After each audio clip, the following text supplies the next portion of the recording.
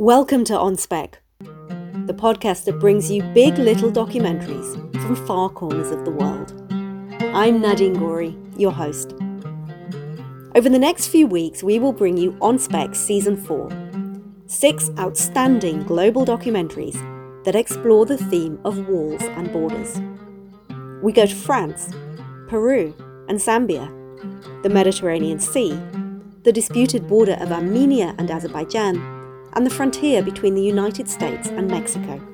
We'll explore how borders shape global issues like climate change, migration, war, and economic disparity.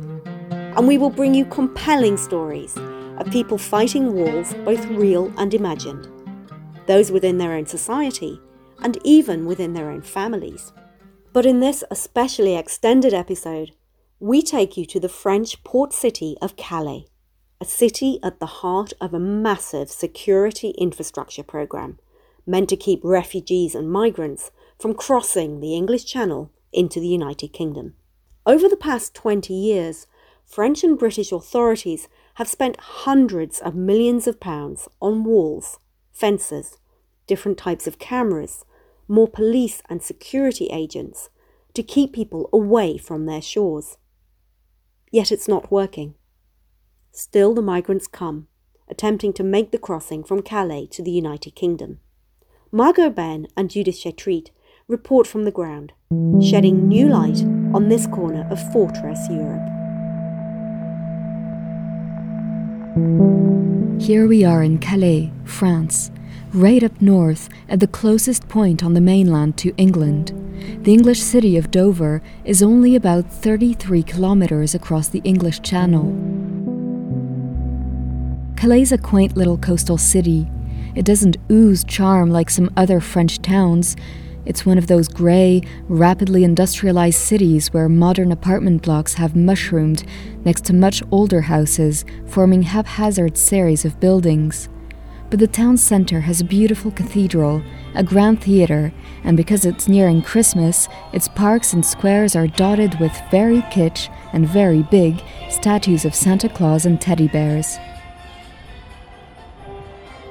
On the outskirts of town, though, there are no decorations, no theatre, and no Christmas market. As we near the port, the houses become more and more modest. The only shop you can find is a large discount supermarket. As we turn a corner, the asphalt road ends. We discover a vast wasteland lined with a forest area. Around the muddy puddles are little groups of tents with clothes drying on them. A young man's brushing his teeth outside. As we make our way through the open field, we come across Mohammed and Iseka. They're from Darfur, a conflict-ridden region in western Sudan. They're tall and lanky, but have childish features. No, I am not old man. I am young, 15.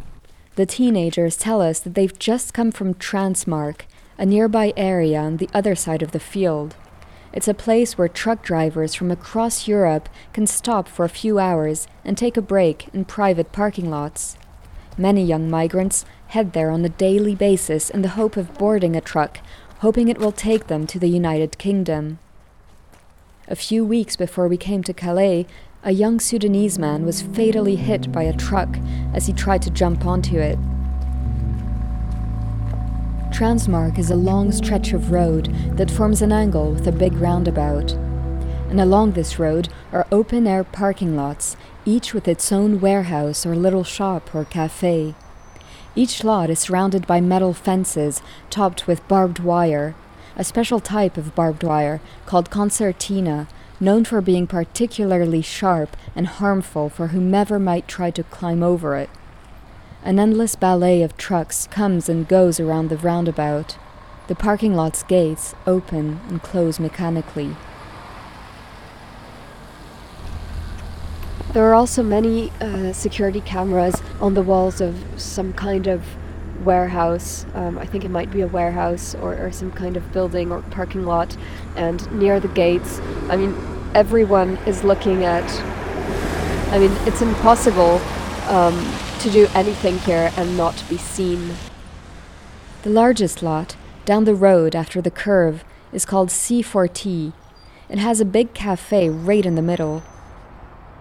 We soon spot small figures all around, in ditches and behind piles of cement blocks, and even inside a kind of garbage dump.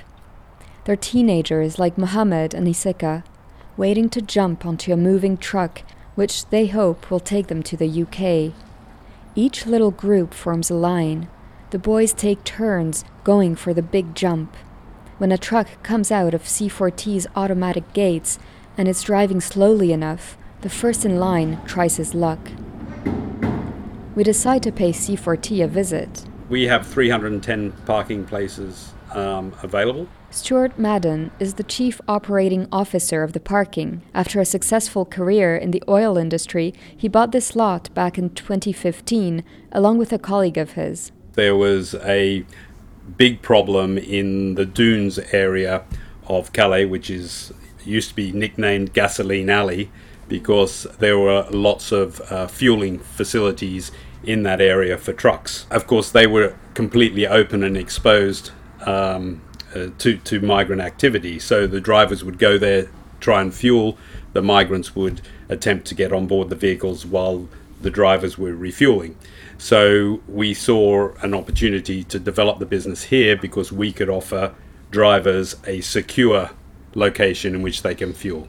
Now, private parkings like C4T have multiplied around the port. Stuart Madden and his colleague were among the first to spot the opportunity, but now it has become a booming business. If people are caught hiding illegally on a truck, at the port or at the ferry departure point, both the driver and the transport company should each pay a hefty fine, which reports say can amount to £2,000. And if a person is found inside a lorry transporting produce, then because of sanitary rules, all the produce needs to be thrown away, which means a huge waste of food, but also a waste of money for the produce company and a bad rep for the transport company. Basically, it's bad news all around. That's why parking lots like C4T have become so popular, and even offer searching services so that drivers are 100% sure they leave the parking with no one unexpected on board. Other companies propose to check vehicles right before they reach the port's transit area, just in case a person may have jumped onto the truck on the way from the parking lot. When we bought the site, there was some basic CCTV cameras in place. There was a fence surrounding the site, and that was pretty much it. Since then, we've had to reinforce the fence line with 3 rows of concertina barbed wire. We've also completely replaced the lighting around the perimeter. So the previous lighting was traditional sort of lighting. We've now gone to much brighter lux or LED, which provides a much higher level of lighting around the perimeter. And we also have motion detection infrared cameras all along the perimeter. So if a migrant approaches the perimeter fence, it triggers an alarm here in the control room. So we immediately know which zone of the fence the migrants are approaching, and we can then contact the security guards that are patrolling the site and direct them to that part of the fence line to deter the migrants from attempting to cut the fence and get in. Just to have an overview, what would be your security budget? Well, the replacement of all the lighting and the installation of the infrared motion detection perimeter cameras. That project was €500,000, and the security guards would be and is our largest single operational cost. I would say it costs us several €100,000 a year. The police don't patrol in private parking lots like C4T, so they're replaced by security agents employed by companies.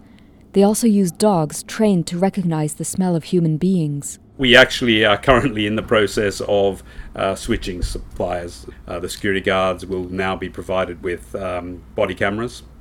They also have a tracking device, so we can actually see where they're patrolling. They also have The equipment they were being provided was a little bit better in terms of stab-proof vests, because unfortunately we are increasingly seeing migrants carrying offensive weapons such as knives and so forth, which we wouldn't have seen 5 years ago. But the body cams are also a way to keep an eye on the security guards themselves, and a way to prove or contest any accusation of wrongdoing. We have had a situation in the past where there was an accusation that a security guard had behaved inappropriate towards a migrant.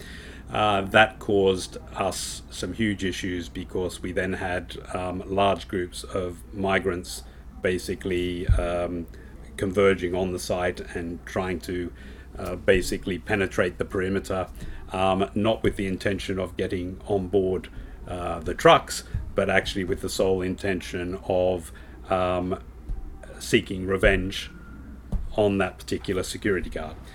That situation got very heated over a number of days. I ended up having basically going and meeting a group of migrants, finding someone that spoke English, and said, look, that security guard that was involved is no longer working on the premises, and that we need to calm the situation down, because otherwise someone is going to get hurt, either a security guard or migrants, and we just need to calm it all down. And as a result of that, actually, thankfully, the situation did diffuse, and we didn't have that problem again. But that is one of the reasons why we want to be able to have these body cams, because it just gives us also more comfort that the security guards will behave in an appropriate manner as well. Stuart Madden doesn't have any bone to pick with migrants. In fact, he tells us he's in awe of their bravery and resilience, crossing countless countries, surmounting at times life-threatening obstacles to pursue their dreams of a better life. He gets that. He just wants to provide truck drivers with a safe place to rest during their own lengthy trips across Europe. But what he doesn't know is that ever since the incident he evoked, and possibly other instances of violence which migrants have reported to NGOs, these young men have nicknamed C4T Shaitan Parking. Shaitan means the devil in Arabic.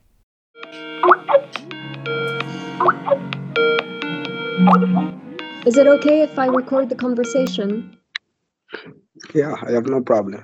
This is Ahmed, a young Sudanese man who comes from a conflict-ridden region of Western Sudan. He asked us not to use his real name. I come from Darfur, and I'm 23 years old. He spent 4 months in Calais and at last reached the UK a couple of months ago by boarding a small boat and making the perilous journey across the Channel. It was my first day in Calais. I went there and I faced some friends, and they told me where people go and how they enter trucks, like how to know this truck is going to UK or to going to another country. And so we decided to go inside the park, not to wait the truck outside. The parking lot which Ahmed and his friends chose was none other than C4T. The incident Stuart Madden evoked is most likely the one involving Ahmed. We found like a small hole leading inside the parking. Like there was a small hole in a fence and you went through? Yeah. Yes, exactly. And then we went through, and when we are inside, everyone looking for the truck, and everyone took the truck. Me personally, I took the first truck from the left.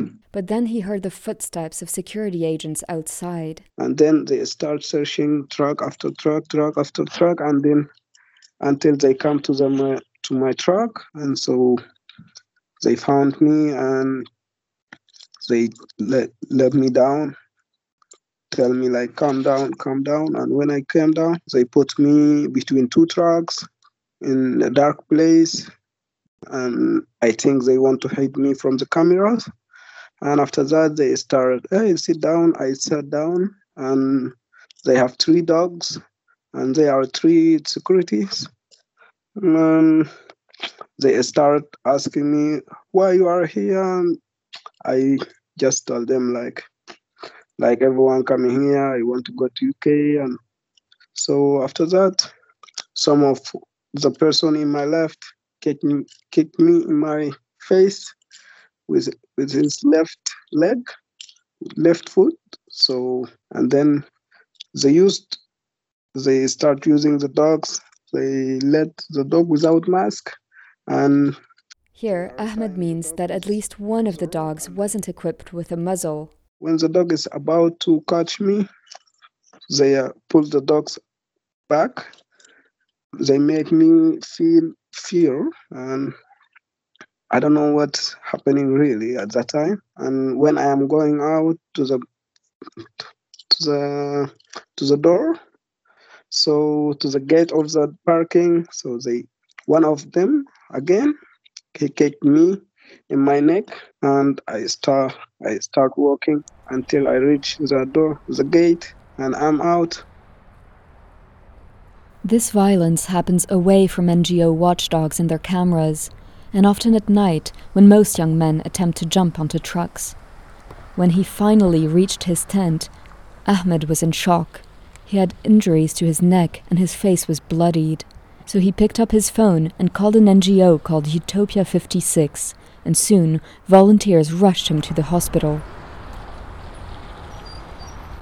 On our way back from Transmark, we cross a middle-aged man carrying a plastic bag. He's coming from the discount supermarket and heading back to the parking. What's your name, sorry? My name is Nikolai. I'm working on the Bulgarian transport company. So a lot of driving. Lots.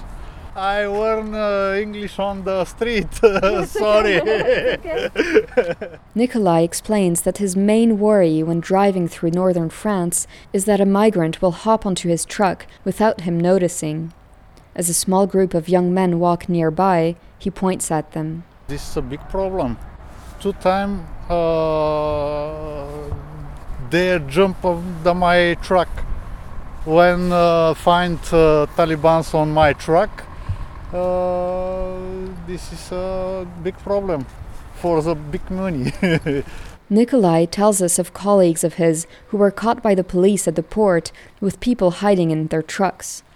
They had to pay a fine. That's why he's so annoyed and rude with the migrants, and why he calls them Taliban. For Nikolai, the migrants are the bad guys.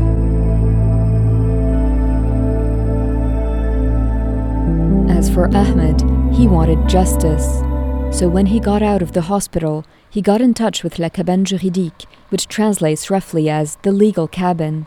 It offers legal advice to exiled people and accompanies them if they wish to contact the police or submit a complaint. La Cabane Juridique is a small organization. They hold free consultations in a room lent to them by Utopia 56, the NGO that brought Ahmed to the hospital. Je m'appelle Clara, j'ai 26 ans et je suis à Calais depuis. This is Clara, a 26-year-old volunteer for La Cabane Juridique. She's the one who took up Ahmed's case, and they're still in touch. We receive reports of true ultra-violence, whereby, for instance, a young man is beaten by 5 security agents at the same time, who kick him in his torso and all over his body with their heavy safety boots. We were also told that video surveillance cameras were sometimes turned off on these parking lots, or that security agents drag people in between 2 trucks in order to commit these acts of violence without there being any proof or witnesses. The process of seeking justice is often fraught with its own obstacles. And though Ahmed is hopeful that his case will come through, Clara has her doubts. With reason. Already, when a police officer came to the hospital to write down Ahmed's deposition, the officer treated Ahmed like a suspect rather than a victim and seemed completely uninterested in his story, jotting occasional words down with a pencil. The officer asked many questions about Ahmad's attempts to cross over the UK, which wasn't the topic. The point of the interview was the violence perpetrated against him and which are illegal. We followed up with Clara regularly after we met her in December, and until now, she says she still doesn't have any information on whether Ahmed's complaint was even processed. One NGO in Calais is actually working on better documenting these types of violence. HRO, Human Rights Observer's official mandate is to document what they deem is state violence, which ranges from abuses committed by police to instances whereby the authorities prevent NGOs from working.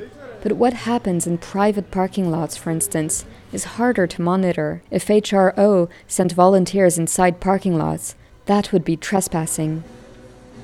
We visited their office, a tiny prefab in a fenced-up area where several NGOs have set up their own little spaces. This is Nancia, a recent law graduate. There are difficulties tied to the context, and particularly because of the Dublin Agreement. If a person submits a complaint at the police station, there are chances that the police will take their fingerprints and that they will be Dublinized. This discourages migrants from denouncing any violence they might be subjected to. According to the Dublin Agreement, a person should register and seek asylum in the first European country they enter. Another problem is the slowness of the justice system. Submitting a complaint and waiting for it to be processed is a lengthy process. But exiled people in Calais are here because they wish to go to the UK. So we often begin procedures that don't amount to anything because the plaintiff will have managed to leave France and stopped communicating. And also, it's very difficult to gather all the necessary evidence. Sometimes the victims don't have any medical certificate to attest that they were subjected to violence. Certificats médicaux attestant des violences.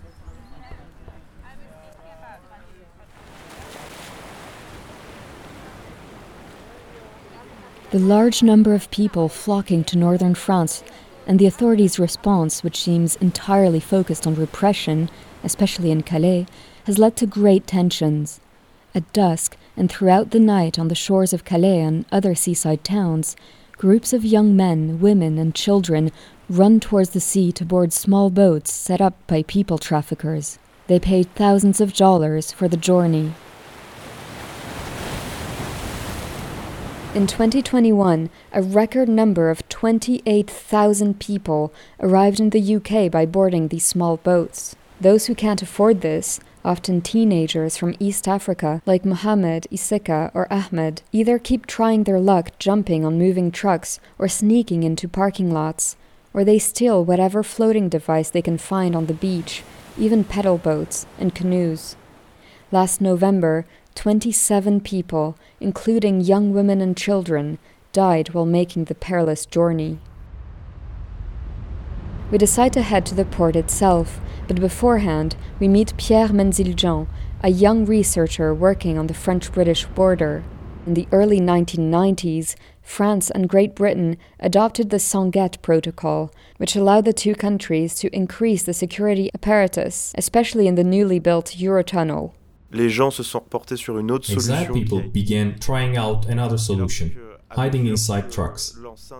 And then, as the ports of Calais and Dunkirk became inaccessible, people started climbing onto trucks further and further away from the coast. Now there are even people jumping onto trucks all the way in Bourgogne, in central France. It's a game of cat and mouse. Authorities notice that individuals are crossing over in one location and they go all out in terms of police and military presence. So the individuals in question move further away. And since a few months, people have increasingly been crossing the channel in small boats. I believe there is a correlation between the evolution of the security situation in Calais and generally along the coastline and the number of wounded people due to the more and more dangerous methods people are forced to resort to in order to get to the UK. In 2003, France and Great Britain further expanded the Sanguette Agreement and signed the Touquet Agreement, which granted the UK the right to search and conduct anti-migration operations on French soil. The British Border Force, for instance, is deployed at the port of Calais and works alongside the French Border Police. Since then, Great Britain has given France tens of millions of euros to put in place measures to curb migration or, at least, to prevent migrants from reaching British shores. It has recently pledged to fund more migrant shelters in France and to invest almost 63 million euros between 2021 and 2022 in new surveillance technologies and increased patrolling along the coastline. Pierre draws out some photographs he took during his strolls around the port. Tout cet ensemble de grillages blancs. All these white fences were conceived so that no one could climb them. The space in between each bar is too thin for even a child's fingers to fit in between them. And even before reaching this type of infrastructure on the actual port, in the city, you can see walls topped with extremely sharp concertina barbed wire protecting industrial sites. You can also see this type of barbed wire all around the port. And authorities have even built fences with barbed wire underbridges so that people can't access these portions of the road. We got an impression of this at the ferry departure point where we met Jean-Marc Puissesseau. He's the CEO and chairman of the ports of Calais and Boulogne, another coastal city in northern France. So here we are at the departure point for trucks and cars wishing to board ferries. Everything is huge, massive parking lots, massive spaces for the trucks to wait for the ferries.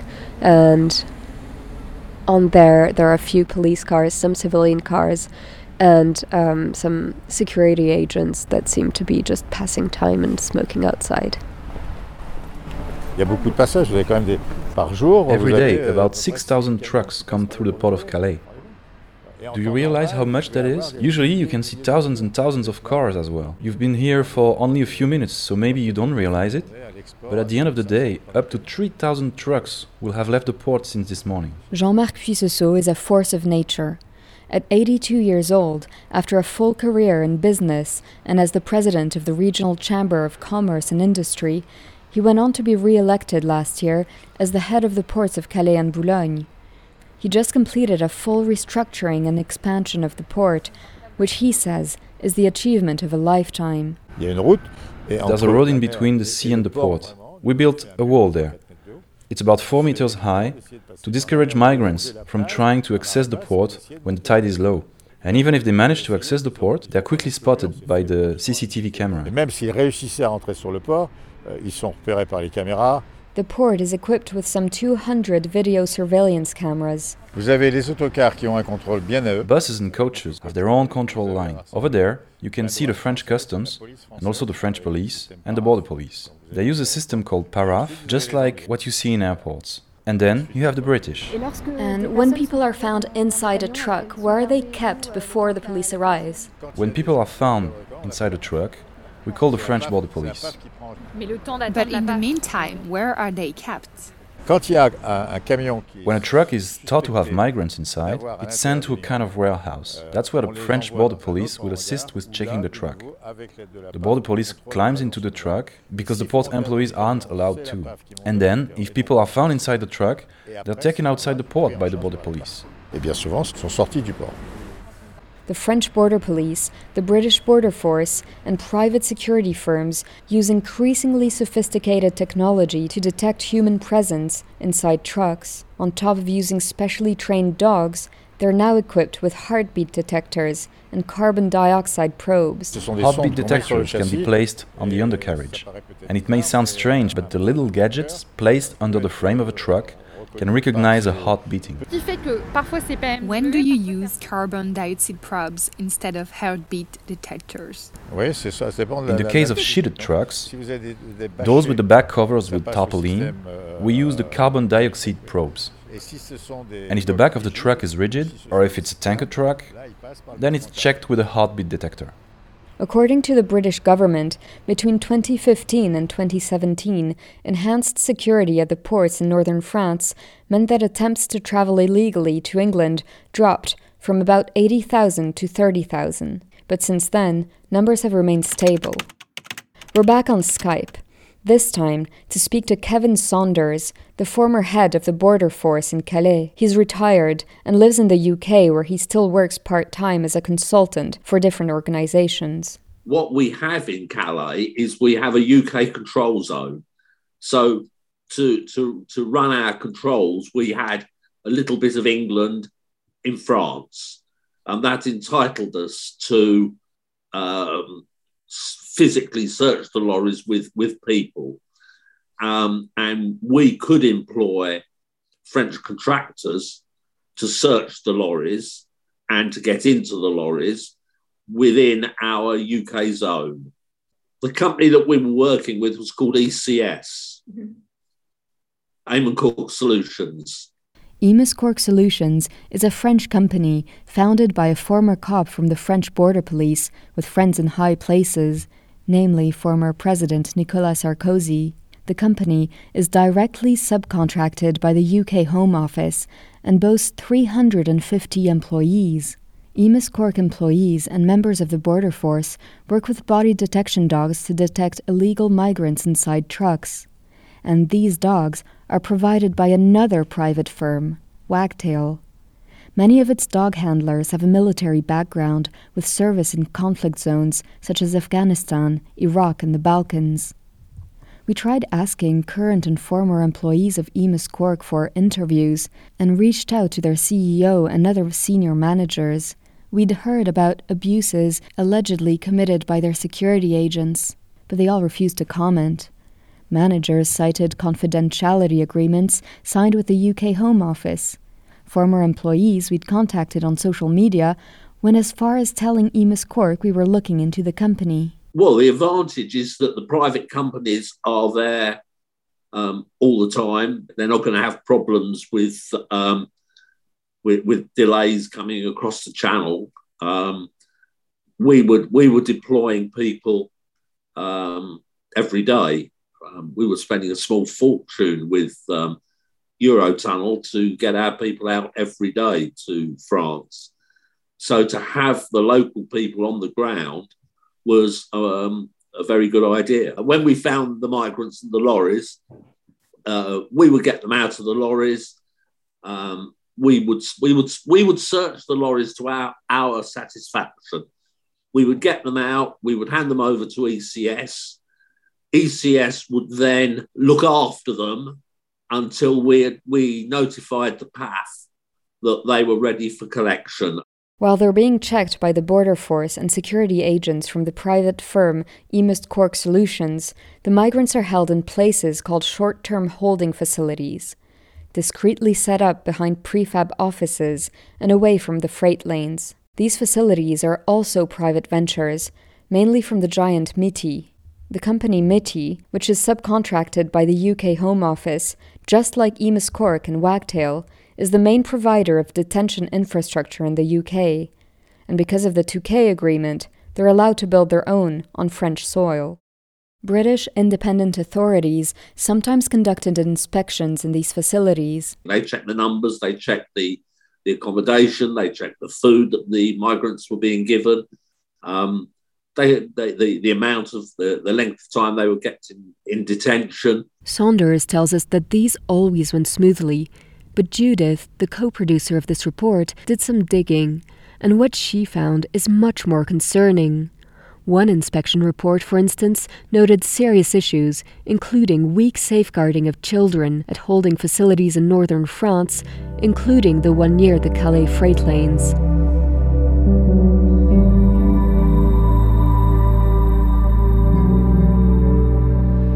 I've been confronted to this issue of migration ever since I became president of the port, and nothing has changed. That's Jean-Marc Puissesseau again, the head of the Port of Calais. He estimates that the company running the port has spent no less than 40 million euros on anti-migration security measures since 2015, like building tall fences and placing cameras all around. These things aren't paid for by the British or French governments.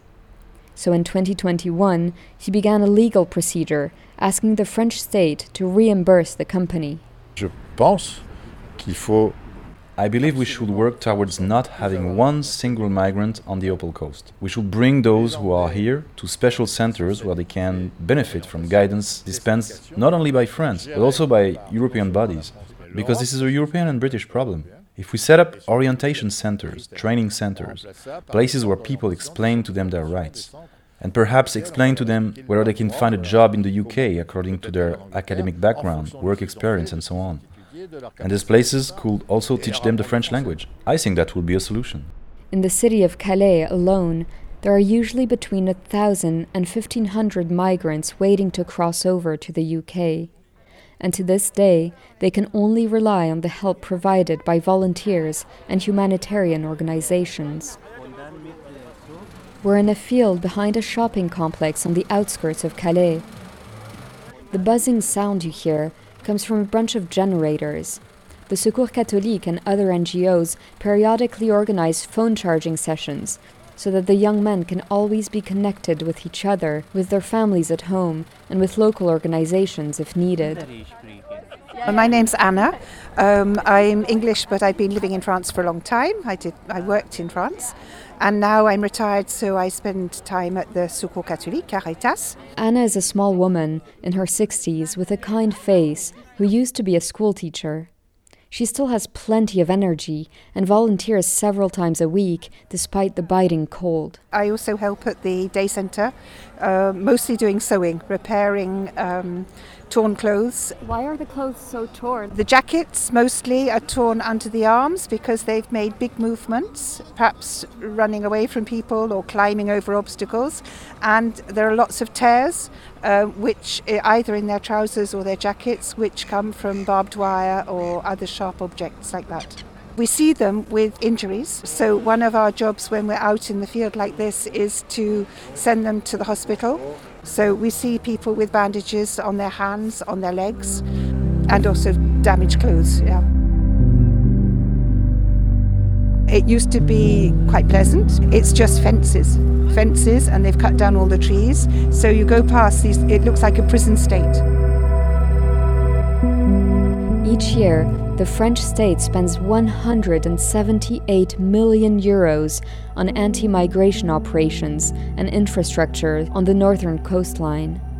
At this stage, we realize how most people in Calais, NGO workers like Clara and Nancia, humanitarians like Anna, the CEO of the port, Mr. Prissoso, Stuart Madden from C4T Parking, all come to the same conclusion. What's the point of spending millions of euros belonging to the French state and millions of pounds of British taxpayer money to transform Calais into an ultra-secure, fenced-up fortress, when it doesn't actually curb migration, but just pushes the migrants away to different locations, even all the way to Belgium? Sonia Creamy wanted to find out more about how this money is spent. She's a member of the French Parliament and was a member of a parliamentary commission that wrote a lengthy report on the subject published in November 2021.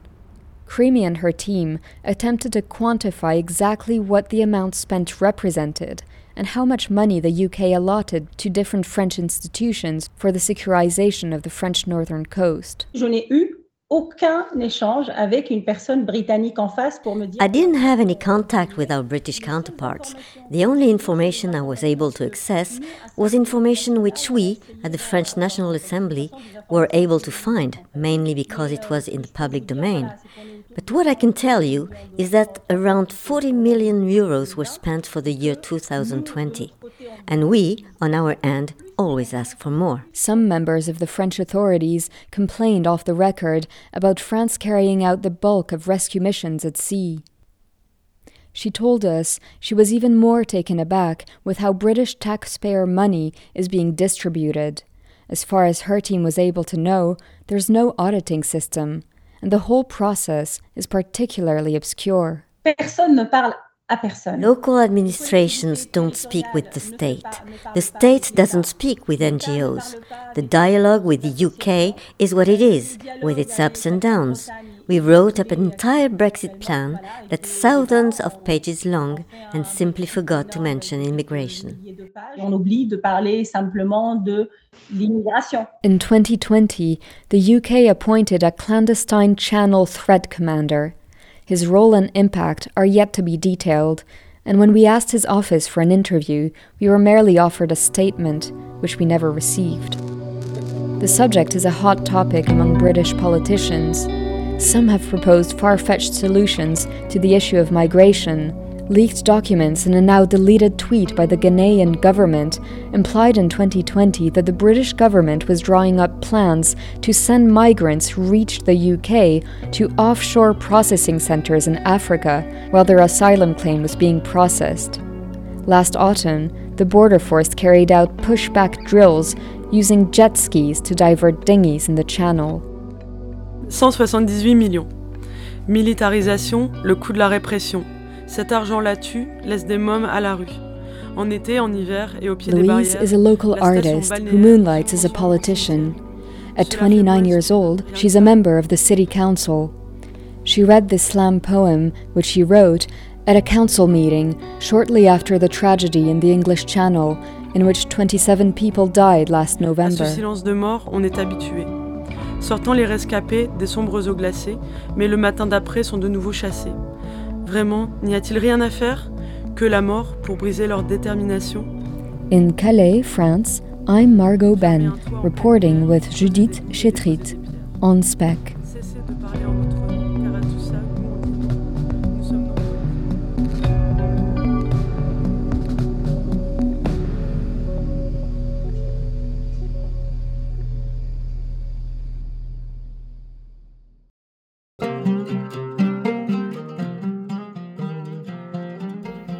The OnSpec team who brought you this report, Judith and Margot, faced a great deal of mistrust from many of the companies working in Calais. The interviews you just heard were extremely difficult to obtain. Margot says that as a French citizen, she was inspired to do the story because she spent the past 10 years reporting from overseas, often investigating private militia or companies carrying out human rights abuses in different countries. But when she and Judith learned about the growing privatisation of security in Calais, a story much closer to home for them, they felt it needed to be told. And their report is certainly timely. Between 2022 and 2023, this coming year, the British Home Office is set to renew several of these contracts and has already launched procurement processes. The whole affair represents more than £150 million. But in the same year that the world sees even more refugees fleeing from Afghanistan and now the war in Ukraine, can any amount of money ever stop the desperate seeking refuge and a better life? This season was supported by grants from the European Journalism Centre. Join us in 1 week for an Instagram live discussion with Margot and Judith, where we will discuss what they saw and heard on the ground. Episode 2 of our season airs on the 19th of March and continues the theme of migration, this time from the waters of Italy. It's the untold story of how a spy on board an NGO rescue boat has led to some human rights activists facing criminal charges of human trafficking. You've been listening to OnSpec.